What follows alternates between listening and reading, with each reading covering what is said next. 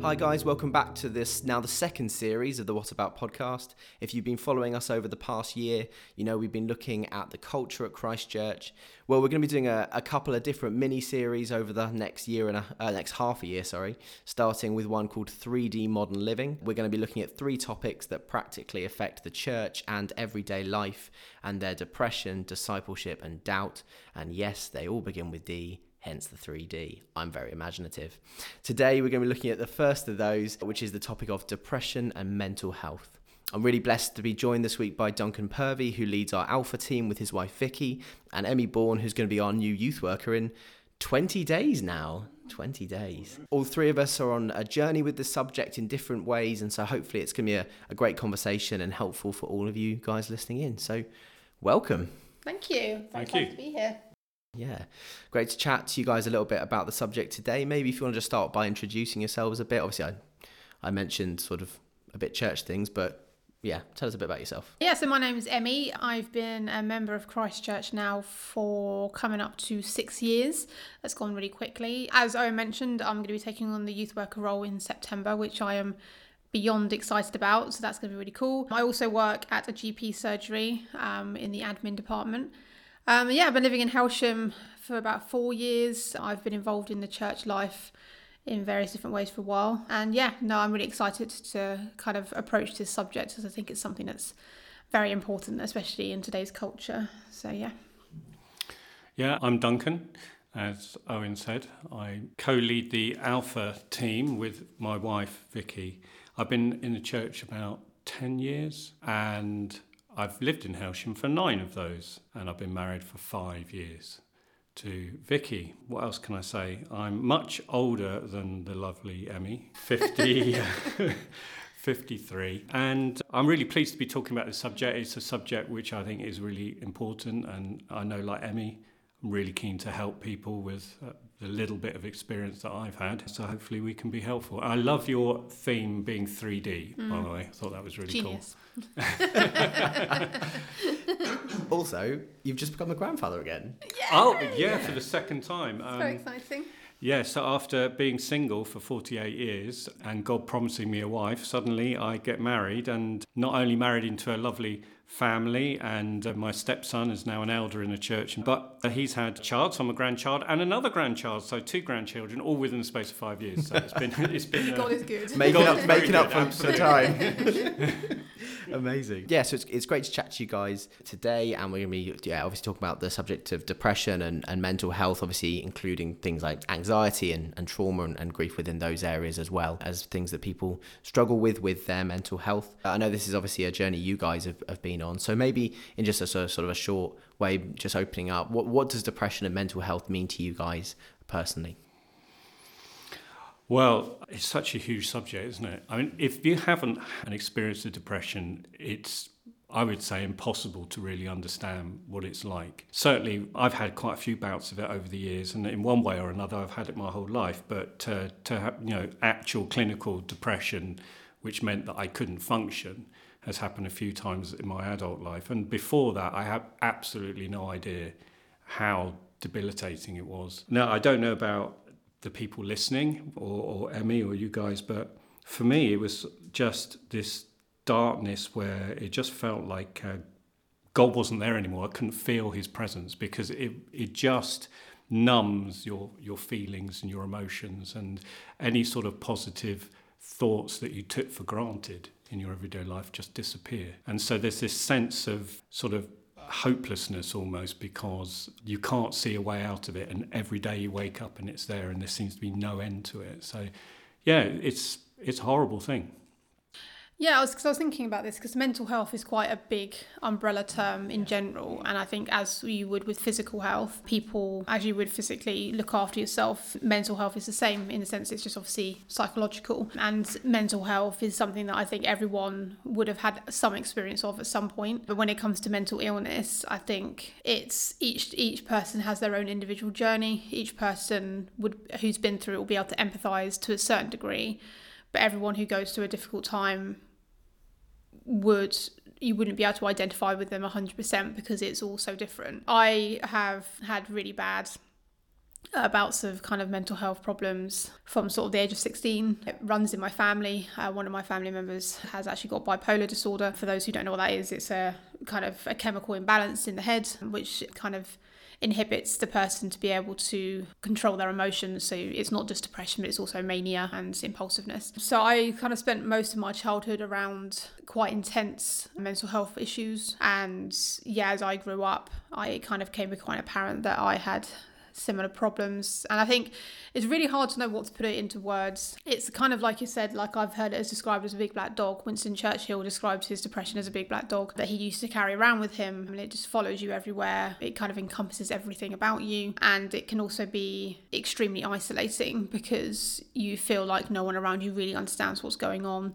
And though even the most loving pastoral people can say the right things, it's really hard to shake off. And I know for a fact for me, I felt extremely lonely during that time, even though I was surrounded by good people. So for me, mental illness is something that I have had my fair share of experiences in, from a personal and from a kind of family point of view. And at the time it was horrific, but I look back on it and I think I wouldn't be where I am now. I wouldn't have the outlook on life, and the relationship I have with Jesus would be very, different, because I've physically and mentally had to really lean in him and clung to him, unbelievably had to cling to him, because when you have nothing else in your head to grip onto and Jesus is there, you hold on for dear life. And I think that's been really shaping for me in my personal journey with it anyway. So Amen. Yeah, absolutely.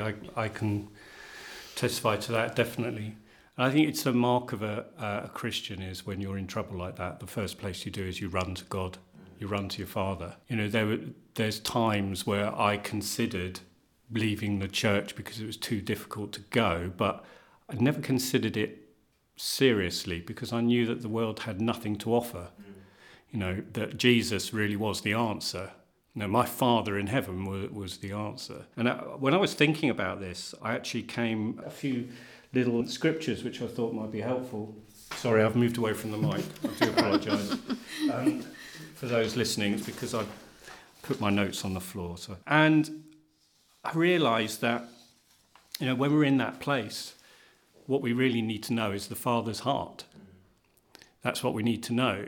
Paul says that we strive on, forgetting what's behind, strive on towards the goal. But I believe that when you're in this place, that scripture doesn't apply. It's not a place where you need to sort of just dust yourself off, pick yourself up, and strive towards the goal, because you can't.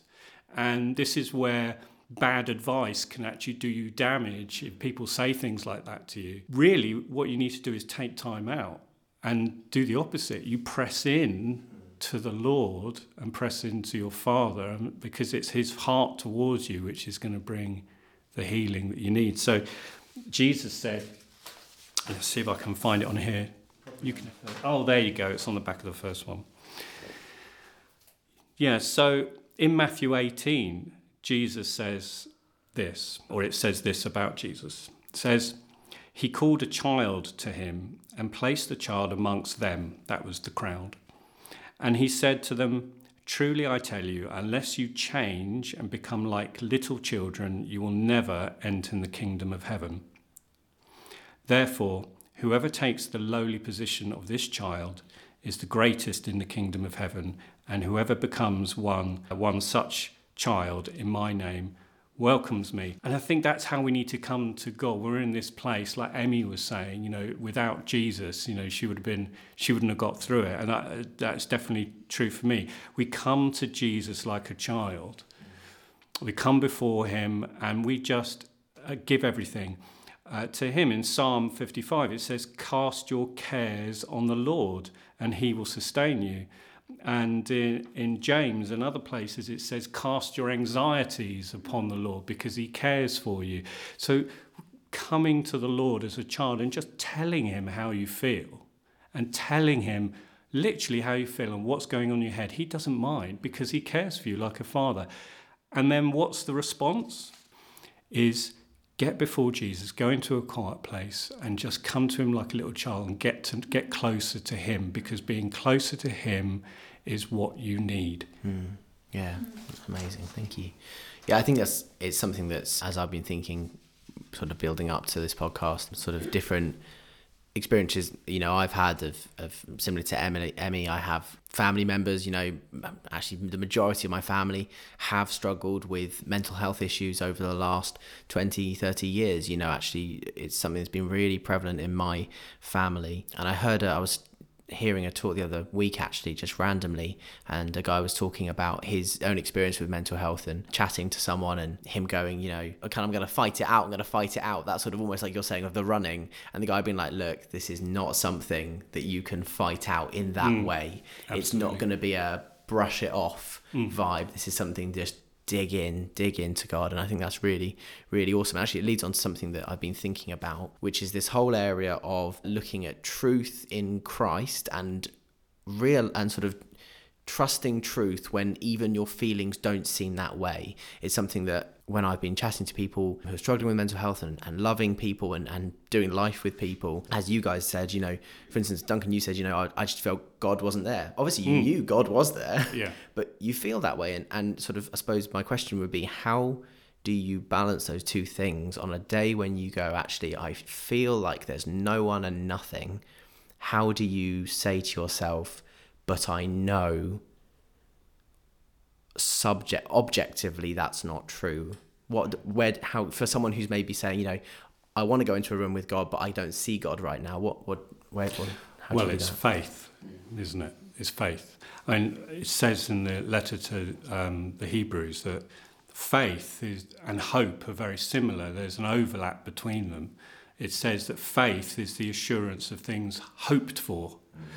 And kind of uses hope to describe faith. They're intertwined. And when you're in that place where you don't feel that God's there, you can't feel his presence, all those, as I said, those thoughts that you would take for granted on a daily basis seem to have disappeared. You feel like you've got nothing to hang on to, and you're isolated and you're alone, and you feel like people can't see what's behind your eyes, what's going on.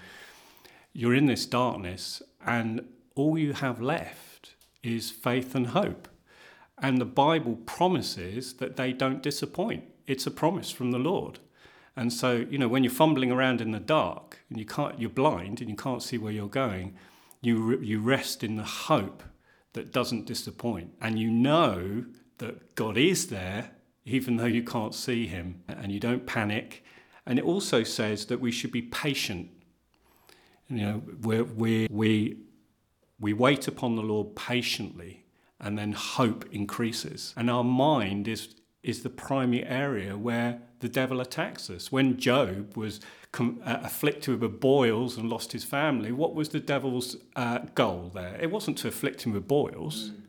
It was to destroy him mentally. The devil wants to destroy our mind. It's a battle for our minds. So what I'm saying is that when we hang on to that hope that doesn't disappoint, and we're patient, we know that eventually God will bring us out the other side and we'll be better for it.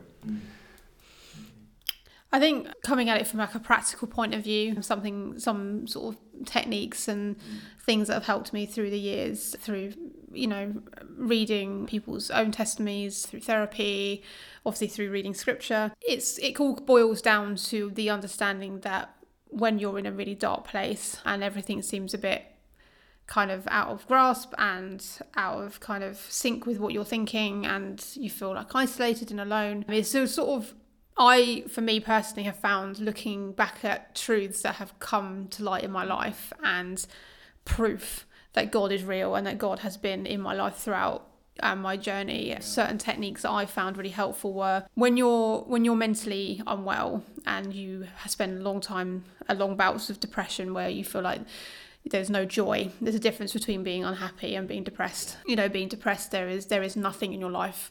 It's not even necessarily like a horrible sadness. It's just a kind of non-existent of any emotion at all, I would say. And so when you do feel joy and when you do find something that makes you happy, it can be quite overwhelming because you are like, wow, I forgot how this feels. This is amazing. What do I do with this?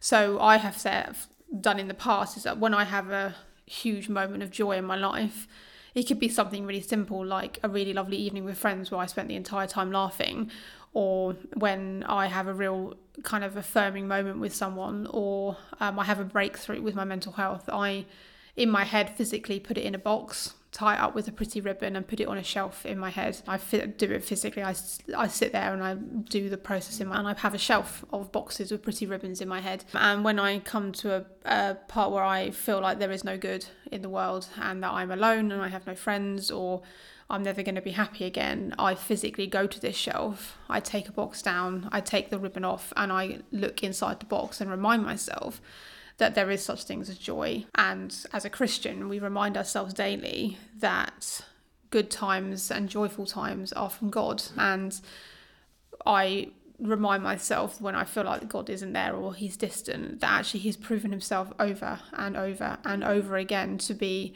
a God who loves his people and a God who provides for his people. So I ground myself in these promises and physically remind myself by taking boxes off the shelves, because for me, I've just been taught and I've learned that actually physical kind of routines are actually really helpful, like from a practical point of view I'm coming from. And because we live in a world where it's all about self-worth and it's all about me and it's all about how do I feel and how do my points of view or the way I feel is validated through me alone and no one else, sort of thing. And it's really easy to kind of get lost in that in today's culture of feeling like you need to be validated, but then not validated by people but by yourself. Yeah. It's like a weird vicious circle. And so you try to seek things out in the world that are going to validate you and make you feel like you're worthy or make you feel like you're joyful, and that can come in all different shapes and sizes. But that's the flesh. That's kind of the enemy's trying to draw you away from the truths that God has written in Scripture. So it's a case of making the physical, not just the mental, but the physical choice to turn away from it, come back to the truths that you know are there, and just keep washing over yourself, because it's very easy to start relying on people more than anything for self-validation and self-worth. And I think that's not helpful, because at the end of the day, people will let you down. It sounds really, really like morbid, but it's true. At the end of the day, humans are humans, and they have restrictions and they have limits to what they can offer and suggest. And when it comes to it, God is limitless. There is nothing that he can't do. So I find myself seeking the help of people, but reminding myself that at the ground level of everything, God is where I seek to get my validation and my understanding of who I am in his eyes and what he did for me on the cross. So amazing. Yeah, I think those physical structures as well are really important as well. I think taking the time to physically, as it were, put that box on the shelf, doing those things, I think often is so useful. And doing things as well, I found in my experience, there was a period of my time where I wouldn't say it wasn't anything to the extent of what you guys are experiencing, but it was definitely a sort of a darker, sort of slightly more numb time over a couple of months. And something that I did was I put Bible verses on post-its at places where I knew that I would go. So for instance, there was one specific one on my mirror, which meant that whenever I brushed my teeth in the morning and I did it at night, I knew that I would see it. It was on the inside. There was one on the inside of my cupboard, so when I went to get clothes, I knew that I would see it. And those physical links there of truth, I found incredibly, incredibly useful. Yeah, could I pick up on some of those? Because I really liked what you were saying, Emmy, and picking up on, you said that you remember the good things that God has done for you in the past.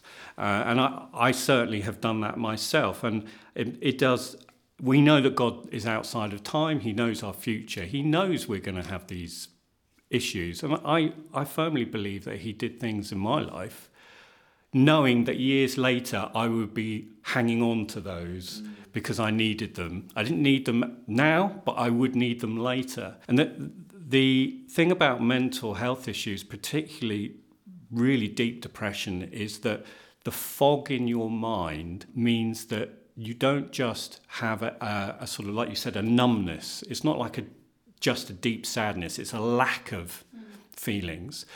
That doesn't just affect your present thoughts, it also affects your memories.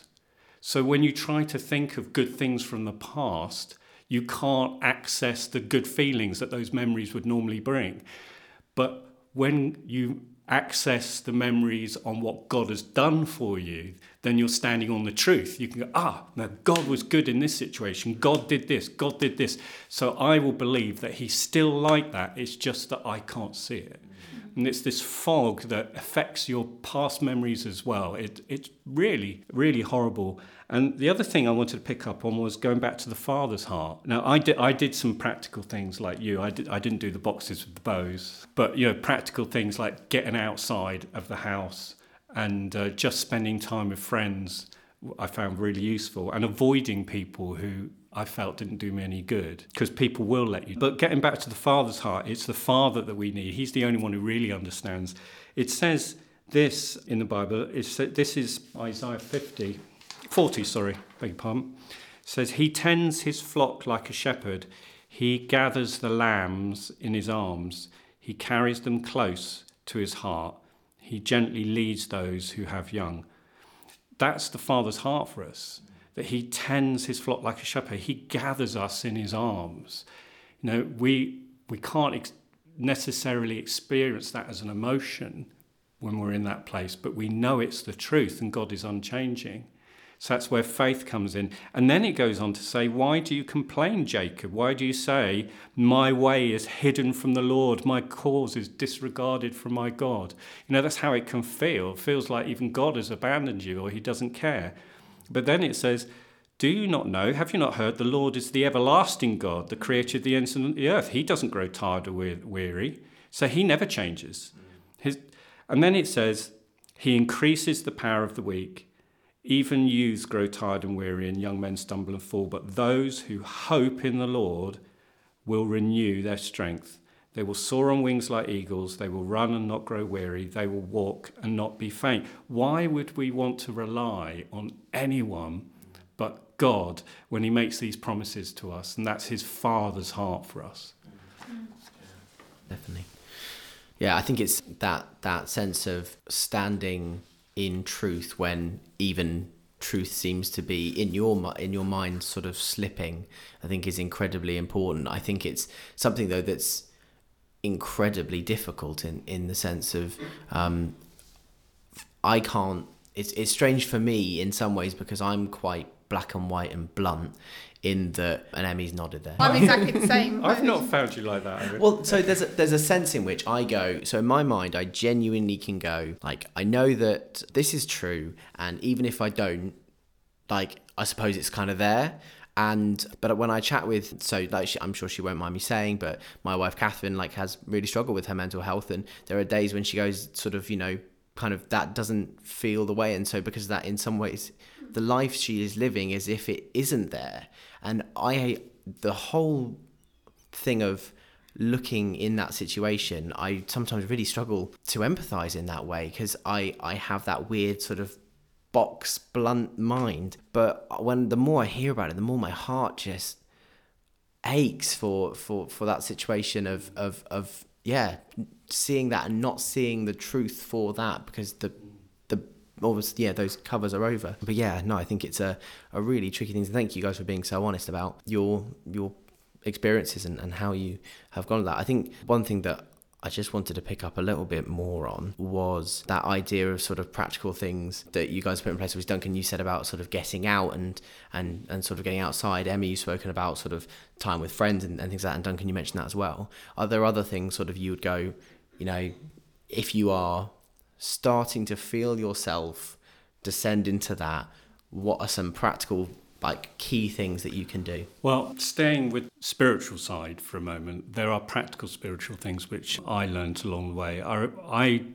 went for counselling, a really great counsellor that I saw in Worthing. He was absolutely brilliant.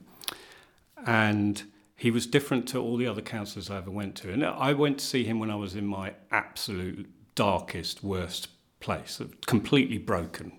I remember one day just looking at the carpet and feeling like I had this picture that my whole body were like these like Lego blocks or stickle blocks or whatever you call them from when you were kids, and it had all fallen apart and all my pieces were all over the floor. I was as broken as you could get. And so that was the time I was seeing this counsellor, and I sat down and I explained the whole situation to him, and whenever I told him how I felt, or what I was thinking, all he did was say, that's not true. You are this, not that. This is true, not that. And he spent the whole weeks and weeks. I went to him, and all he did was sit there and just turn round everything I said into truth. I think that's the first practical thing we can do. You know, we can ask our friends to do that, or we can do it for ourselves. But it was brilliant. I remember leaving feeling that those lies, which, by the way, are wrapped up as truth, because the devil's not stupid. He knows you're not going to believe a lie. If he just hands you a big, fat, barking dog, you're not going to receive it. So he wraps it up as if it's the truth and gets you to believe this lie is the truth. But when you dig and you rip it apart and you untake the wrapping off, you realise there's nastiness inside. And that's what he was doing, that my counsellor. He was just saying, look, unwrap it. That's not true. So that's the first thing. The other thing is that he taught me that when I had a condemning thought come or a fear come out of the blue, pray immediately. Don't dwell on it. Don't leave it. Pray, because every time the devil puts a thought in your head, if you pray about it, the devil won't like that, so he'll stop doing it. So I started doing that. I was driving along in the car and this thought came, which seemed like one of those dead ends. You know, where you feel like there's no way out and you're at a dead end. This thought was blocking me in. I couldn't see any way out of this thought. It was scary. And so I prayed against it and I started worshipping Jesus. And then another time, same thing came. It was horrendous, so I started worshipping Jesus. Then I found out they stopped happening, because every time the devil was telling me this lie or showing me this dead end, I praised Jesus. So he's not going to do that, is he? He doesn't want you to worship Jesus. So there are practical things we can do in a spiritual way. I got into photography. That's how I got into photography. I bought a camera, and because, like Emmy said, you know, you don't feel like talking to people. Sometimes you're just closed off. It was a great way of me getting into something that was creative and beautiful that I can enjoy and focus on and help me get my mind off of the other things. And I didn't necessarily have to talk to people. So that for me was a good thing.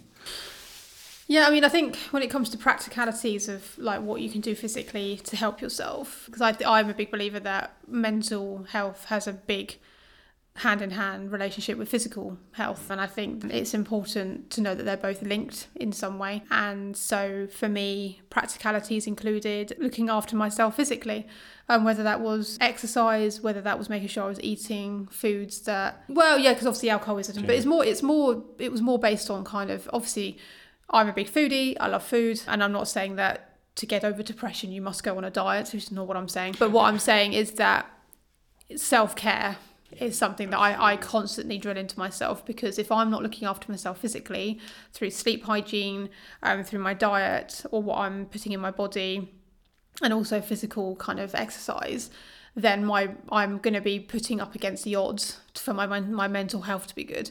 So it's things like that. You say like getting out is a big thing, like fresh air. Again, all these practicalities that we say are not going to be quick fixes. They're not necessarily going to, you know, sort everything out, but they'd certainly help. And it's almost like a way of you kind of rebooting yourself and reminding yourself that your body doesn't have a control over you. And obviously as a Christian we believe that, you know, our bodies belong to God, but it's a kind of understanding of you need to look after yourself and it's your responsibility to do that. And if you're not looking after yourself, then it means that your mental health often will take a beating. But when you've got like a mental health like depression or anxiety, it's really hard to prioritize those things. And so like I don't say it lightly, because as someone who has had really, really horrendous bouts of both anxiety and depression and other things, I remember thinking that the last thing I wanted to do was to go for a walk, or the last thing I wanted to do was to, you know, maybe eat something that wasn't beige. But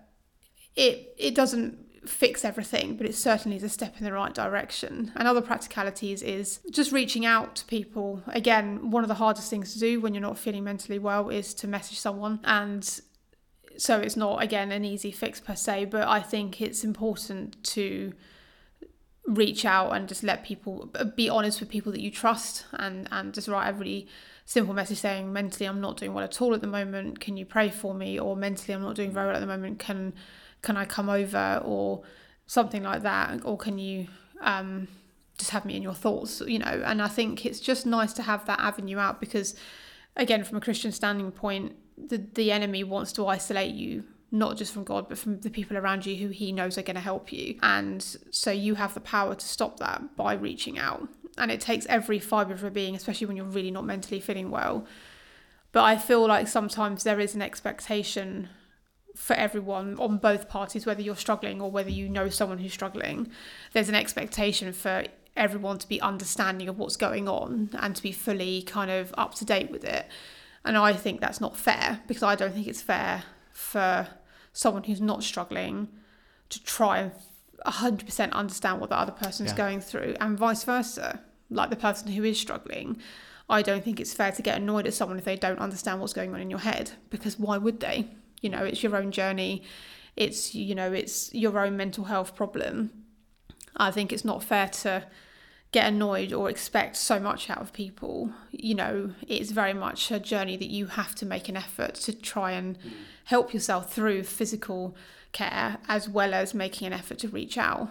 Yeah, there's definitely a sense in which when we're in this place, everyone's mental health issues are different. But one thing that is very similar is a sense of despising oneself, not having a sense of value and valuing yourself. Certainly, I was in places where I felt like I was the worst person on earth. Just looking, you look within yourself, and all you find is horrible things. Getting out and spending time doing exercise and spending time with good friends, getting into a hobby, going on holiday, they get your eyes off of yourself. They stop you from putting yourself down and thinking the worst about yourself, which is all lies, by the way. We know by looking at the Bible that God loves us, and he will never stop loving us, that he values us so much that he was willing to give up his only son to die for us. That's how much he loves us. So we mustn't put ourselves down. We need to, as Emmy said, we need to look after ourselves. We need to treat ourselves well. And it's got to start with us. God already does treat us well. He already does. He already loves us. As we said, he picks up the lambs and cuddles them. He wants us to have a sound mind. But we have to do that as well. And just wallowing in it is not going to help. So I definitely think, these practical things, it really helps us to get our eyes off ourselves and onto other things. They're not quick fixes, but they're part of the process, because there's no instant healing from these things. And I believe that I'm going to be up and down and struggling with these for the rest of my life, but they're not going to prevent me from enjoying my life, because like Emmy, I know how to manage it now. I know I don't fall for the same schemes that the enemy used to throw at. So, and talking about the black dog, you mentioned the black dog earlier. I was thinking about, can I share something that I think is really appropriate? I knew about a week ago that we were going to do this. And interestingly, out of the blue, on Monday, I had a really bad depressive episode. The first one I've had for years. It was horrible. I was right back in this frightening, terrible place on Monday. I was really struggling. It wasn't so bad that I was lying in bed like I used to, but I was struggling to get through my day. Every step was hard work, and I was trying to ignore it. And I was thinking about the Father's heart and coming to him like a child, and I just got down on my knees and I just got before God and I told him how I felt, and I just poured my heart out to him. And instantly I felt closer to him, and just because I felt closer to his heart and his love, perfect love drives out fear. I had a better perspective on his value for me, took my eyes off of my problem, took my eyes off of the barking dog, and got my eyes back onto him. And just the peace started to come. The next day, I felt a little bit better. The next day, I felt a lot better, and today it's gone. And I remember saying to a friend of mine, is this a coincidence that I'm going to be talking about mental health and depression with Owen and Emmy on Thursday, and on Monday I have a huge attack. It can't be a coincidence. And it brought to the surface the answer of getting on your knees and just coming close to God. You know, the Father's heart is what we need because he loves us. It's really interesting what to describe there in terms of, firstly, thank you for sharing that. That's amazing. But it brings to mind, there's a story I can't remember if it's in 2 Samuel, where you hear 3 different descriptions across Samuel Chronicles, and it's mentioned elsewhere in the Bible. And it's when David brings a census, and it says David did this, and then it says the devil prompted David to do this, and then it's God. Yeah. And this whole sense of you having this depressive episode on Monday, and it coming to you there, that the enemy being like, oh, let's try and distract Duncan. But then God's sovereignty being like, oh no, this is going to be a teaching point. This is going to be something good that Duncan's going to bring. And the enemy having no clue that that's going to happen. No. Just trying to do what he can. And I think that's incredible in the sense of God's heart for us. And, you know, obviously, I'm not saying you don't want to fall into the thing of sort of every time you're struggling going, oh, but it's okay because it will be a teaching moment. That's not what I'm saying. But God sometimes brings these things through for the betterment of his people. And well, actually, picking up on that, there was something I definitely wanted to share also when I was praying about this and thinking it through. And that is that God allows us to go through these things for a reason, for a purpose. And I believe that there are teachable things in these moments. If we come to him like a child, then a child is open to learn. A child receives the Father's instruction and listens to the Father's voice. And that's what God wants for us. He wants us to depend on him like children. So in these moments where we come to him, like I did on Monday, I learnt something. And out of the terrible times that we have, rather than, like I said, rather than trying to just strive forward, of course we've got to do the practical things, but that's not what I'm talking about. We don't want to rush out of it. What we need to do is live in the moment, in the now, in the present, get before God and listen to what he's teaching us out of it and what he's saying, because from what I'm hearing from Emmy, is almost, you know, I don't really know Emmy that well. And yet she's saying things exactly the same as my experience, that she's learnt things by getting close to God. I think that it's possible that if you don't just take time to think about what God's saying to you and what he's doing through your situation, that you can come out not having your character built and learning very little from the experience. So it's an opportunity for you to just live in the here and now.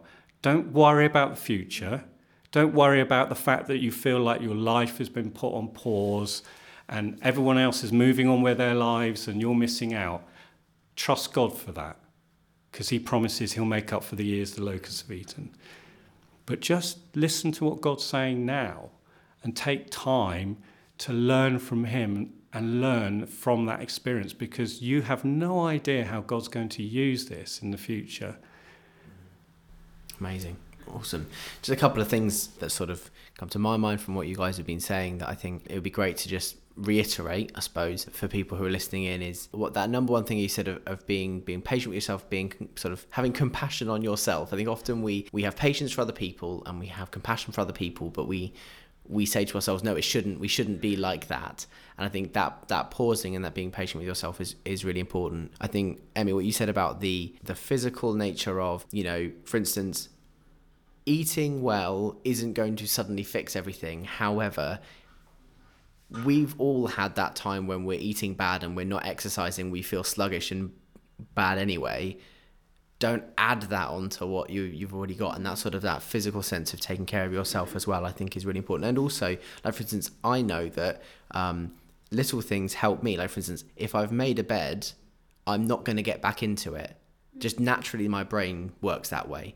And so, for instance, if I'm having a day when I'm like, actually, no, it'd be easier just to be in bed all day. If I make the bed, I'm not going back into it. Just little things like that. And then finally, I think just, Duncan, what you said about being in the moment, allowing yourself to be in the moment and just be with God where he is and where you are is really, really important. So hopefully that'll be really helpful for someone who's listening in. I also just want to move on slightly, which is just to, there may be people listening in who go, yeah, I really see that in other people. I really see that in friends and family. What would you say is some of the best things that we can do to support someone else who is going through mental health issues in that way? What are things that, someone listening in saying, my partner, father, mother, brother, sister, brother in Christ, sister in Christ is going through this. What can I do? I think there's a saying that goes around a lot of saying, if someone broke their leg, you wouldn't say for them to go and get up and just go over it and go for a run. And as much as I think it is helpful, because obviously if someone's got a mental health problem and they are feeling, depressed per se, and as I said before, depression is not just feeling sad, it's way more than that. You wouldn't saying to them, can't you just kind of just get up and get going and, you brush it off and you'll be fine. Obviously that's not helpful. But I think the big thing that I would pin right down is love is patient and kind. That's what it says in 1 Corinthians 13. It says, love is patient and kind. And it's very easy to be patient and kind with people who are like you, who are similar minded, who are on the same page as you, who are not necessarily struggling. It's a lot easier to be patient and kind with people that are who are basically, not going through anything in particular, and it's easy to slot into their life and they slot into your life. It's easy to be patient and kind. So when it comes to someone who is struggling with mental health, I can say it because I've struggled with my mental health. It's draining. It's extremely draining to be like, if you're trying to help someone who's got mental health problems, it's very draining. And I feel like it's fair to say that. I don't think it's unfair. I might have a community of people with mental health problems chasing me down the street when I say this, but I think actually it is very draining. And it's very time consuming. So it does take patience, and you do have to be kind, because more than often not, without meaning to, I know that I was extremely abrupt. I was very kind of dismissive. I wallowed. I resisted help. I pushed people away. So it took so much kindness and so much patience from people to continue to love and care for me, even when I was being hard work, and I couldn't help it. I wasn't 100% in control of what was going on, so it wasn't like I was trying to be those things. But I think when you are looking after and caring for someone with mental health, the first thing is just to be patient and just to be kind with them. Take the time to take a step back when you're just like, for goodness sake, I can't do this. This is too draining. It's just to be kind of mindful of how, I feel that some of the biggest heroes out there are people who love and care for those who are mentally unwell, whether it's family members or whether it's friends. I feel like those people are incredible. And if I look back on my journey of my mental health problems, I am beyond grateful to those who stuck by me, who helped me, who cared for me, who continued to pick me up, who continued to come back when I pushed them away. So just for people out there who are caring and loving those who are mentally unwell, you're doing a grand job. But all I would say is just be patient and be kind, and just to continue to love them, to not try to fix them,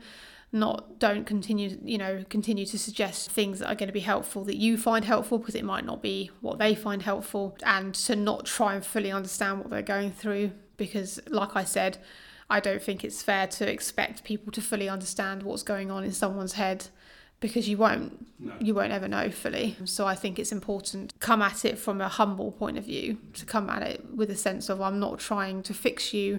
I'm not going to try and sort this out for you. Just give me 5 minutes and I'll get this sorted. It's very much a case of, what can I do to help? Yeah. What can I do to suggest what do you want me to do at this moment in time? And not kind of get frustrated or run a mile if they don't reply to your text, or if they say, no, actually I'm fine, when they're not fine. It's a case of just pursuing, because God pursues us all the time. Like the number of times that we all are like, nah, I can do this myself, we're good. And God's like, you can't, but that's okay, I'll wait here until you know that you need me.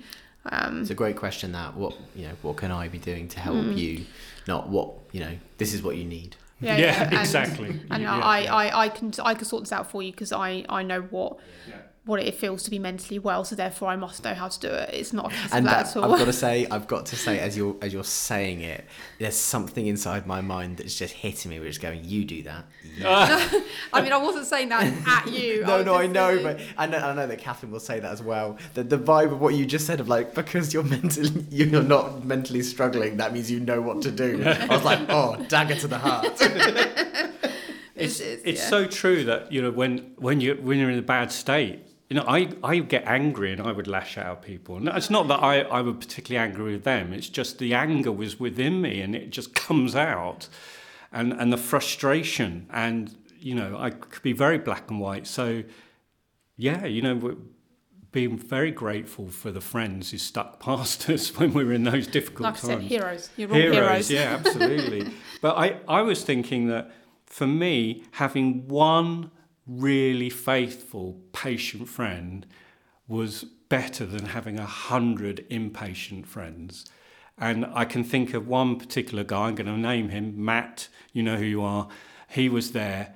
And the great thing about Matt is that he would just listen to me talk for hours, and he would just listen. Sometimes he would offer a bit of advice, but the main thing is that he would listen and he would never judge. There was never a sense that he judged me or wanted to put me down. But at the same time, he wasn't trying really hard to build me up. He was just listening. And he was a faithful friend, a genuine friend, and made me realise the best friends are the ones who don't have a hidden agenda. You know, they're not the ones who come wanting to, you know, they genuinely just want to know you and are genuinely interested in you. The best time that I had with the Holy Spirit was a time where I felt the Holy Spirit was genuinely my friend. And when I was doing my photography, the Holy Spirit, I would be looking at a photo and thinking, oh, that photo, the sunset there looks beautiful. And I felt like the Holy Spirit was looking at the photo with me and saying, yeah, it's really beautiful. And I know that sounds a little bit out there. No, it's great. But Jesus said that he sends the Holy Spirit to be our counselor. He would send the Holy Spirit to be our counselor. The Holy Spirit is the best friend, the best counselor you can ever have. And this, I think, is so important that, first of all, we seek the Holy Spirit, to be filled with the Spirit. The Bible says we're no longer slaves to fear. We're given a spirit of peace and joy. So be filled with the Spirit, but also, when we do find earthly friends that are like Jesus, that are like the Holy Spirit. The Spirit doesn't keep giving you advice. The Holy Spirit doesn't keep nagging you, telling you you're wrong. The Holy Spirit's a gentleman. He just spends time with you and takes an interest in you and listens. So find people who are like that. People who don't use simple answers.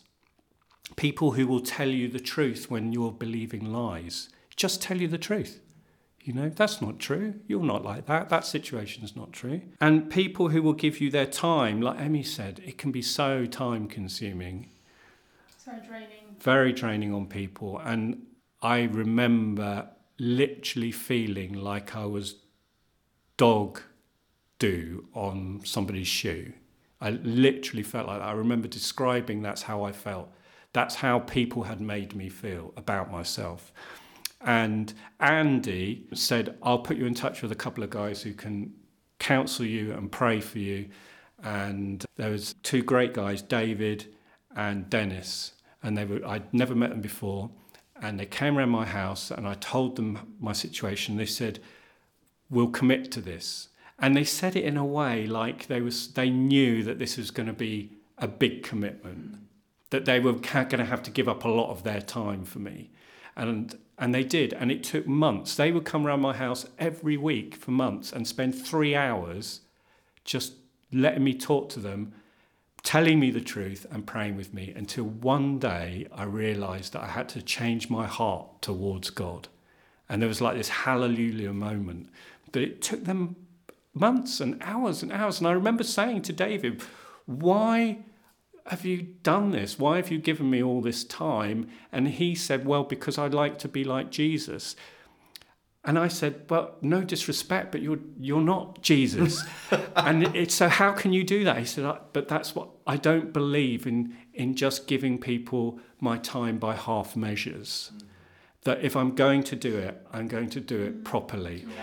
Invest in it. And I thought nobody had done that for me, except my mate Matt. Nobody had done that for me in the church, which comes on to another question you said, is what can the church do? Yeah. You know, I think this is the greatest thing the church can do, is, like Andy did, nominate a couple of people or one person that can be your friend, but also who will really sacrifice their time for you, because it's a long journey. It takes commitment. I think for me, something that I found really helpful when it came to someone looking after me, because there was a period of time when I was at university that I mean, university was an interesting 3 years of my life, to say the least. But I spent a lot of time in respite care, in and out of respite care. And on one occasion, I went and stayed with my nan, who happened to live really close by. And I stayed with her for probably about a month, I would say. And my nan had a lot of experience when it came to mental health, because she had to look after certain family members who were acutely unwell for a long period of time. So my nan was like a veteran when it came to helping. And the one thing that I just remember so clearly her doing was that she just let me be. She was quiet, because as someone who physically really struggled with intrusive thoughts and a constant battle of voices in my head, I found it really helpful just being around someone who just let me be. She just let me quietly watch TV, quietly read a book, go to bed at 5 o'clock in the afternoon. You know, she didn't sit with me on a daily basis and have really deep conversations, because they are helpful, but she was just so peaceful to be around. And I think sometimes when you're trying to help someone who's mentally unwell, there shouldn't always be an expectation that you're going to have really, really deep chats, but actually you're just going to be with each other. There's one of my favourite Psalms in the Bible is Psalm 18, and it talks about how the enemy's encroaching, like it describes its snares kind of entwining around you, and how, you know, God comes thundering through heaven and like spitting hailstones, and he's just raging at the fact that the enemy is coming anywhere near you. And there's a beautiful image of how he scoops you up and he puts you in quiet waters. And that always stayed with me, because it does feel like you're being ensnared on and that you're suffocating because you've got so many negative thoughts around you. But that beautiful image of God kind of coming forth with such rage at the fact that the enemy's trying to do that, and then quietly picking you up and putting you in still waters. And that image will always remain with me, because actually sometimes peace and rest and just being quiet with people is really lovely. And I know that I had some wonderful deep chats with people, but I will be forever grateful to my nan, who just let me veg in my pyjamas for a month and didn't expect anything of me. She just looked after me physically as well as mentally. And that rest was actually really helpful. And I think, coming at it from a point of view, I think you don't always have to have really deep, meaningful chats with people who are mentally unwell. Sometimes just going around and watching a film together, or going around and just reading a book in the same room as each other but not talking, is just as healing as having a really deep chat. And I think sometimes when you're mentally unwell, you're physically exhausted. And sometimes you don't, like after counselling, I always felt extremely tired.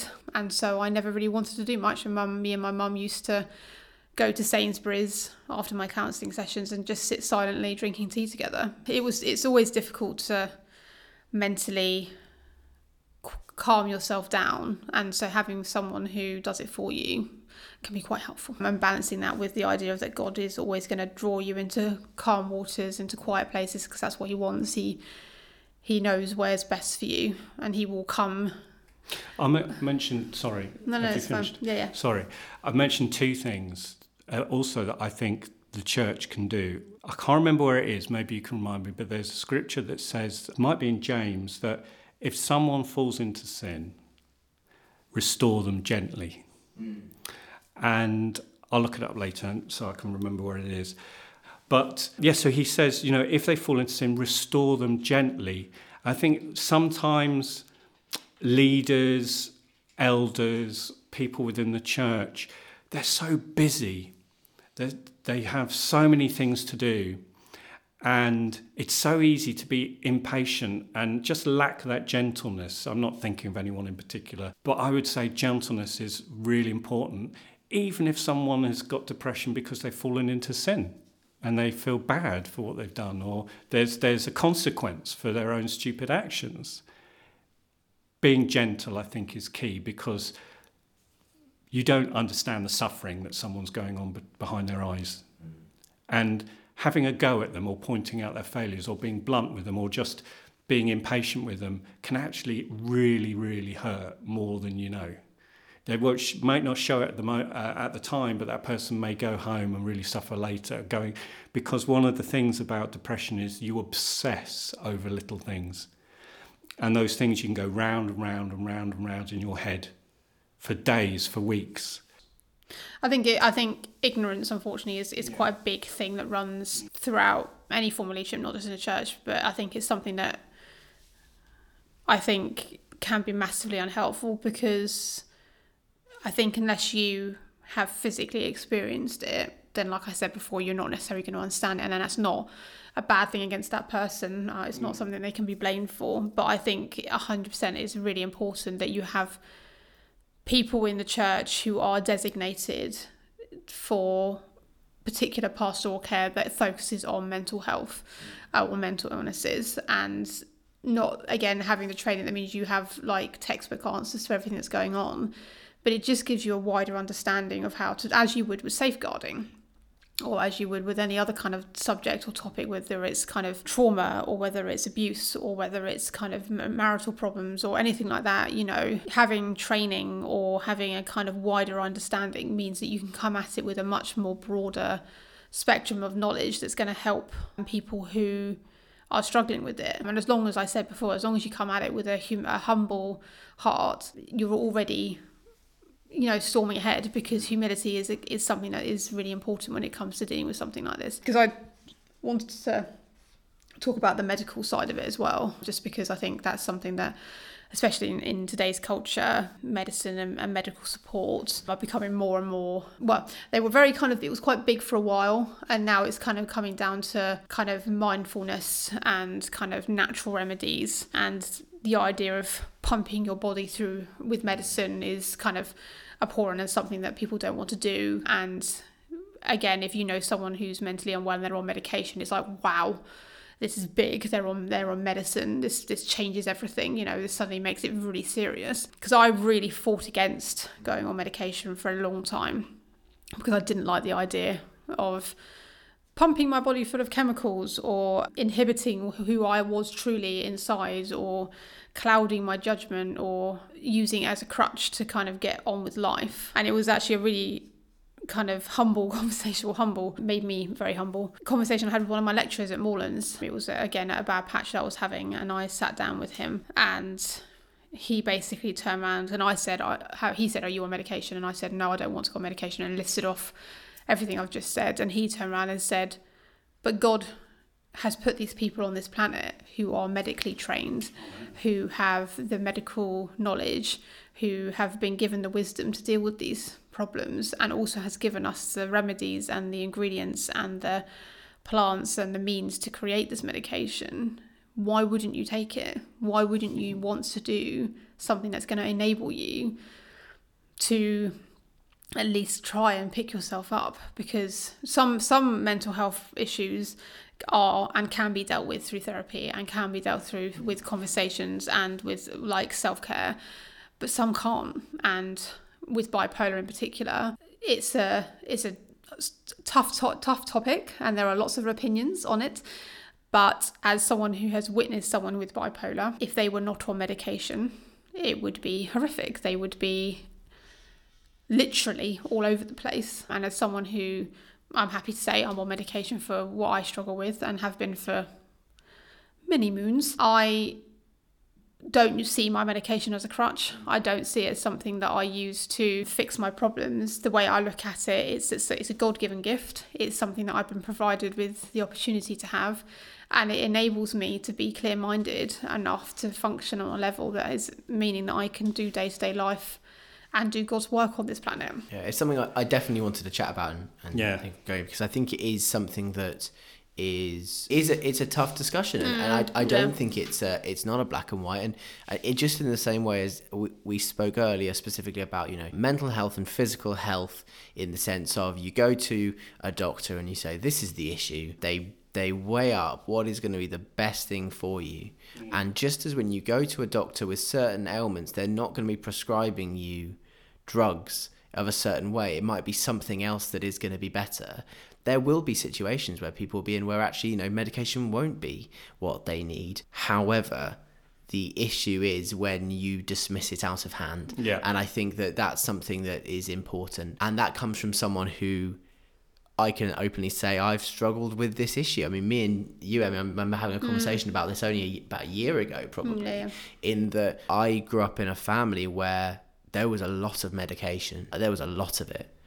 And with particular member of my family who has had a number of those things over the years, and that always scared me. And I don't think I ever realised how much that scared me. And it's taken, conversations with people and weighing it through and praying as to get to a point where I am today, where I go, actually, you know what? Yeah, as you said, God has created these things. God has destined things. Obviously, if at any point it is becoming something that you feel like is becoming like an idol in your life or any sort of that, then then that's a problem. But that's not what we're talking about here. No. We're not talking about unhealthy use of medication. But this is where wisdom comes in. But that's where, exactly, that's where wisdom comes up with any area of your life. And if that is what's needed and that's what is going to be best for you, then I would agree with Duncan.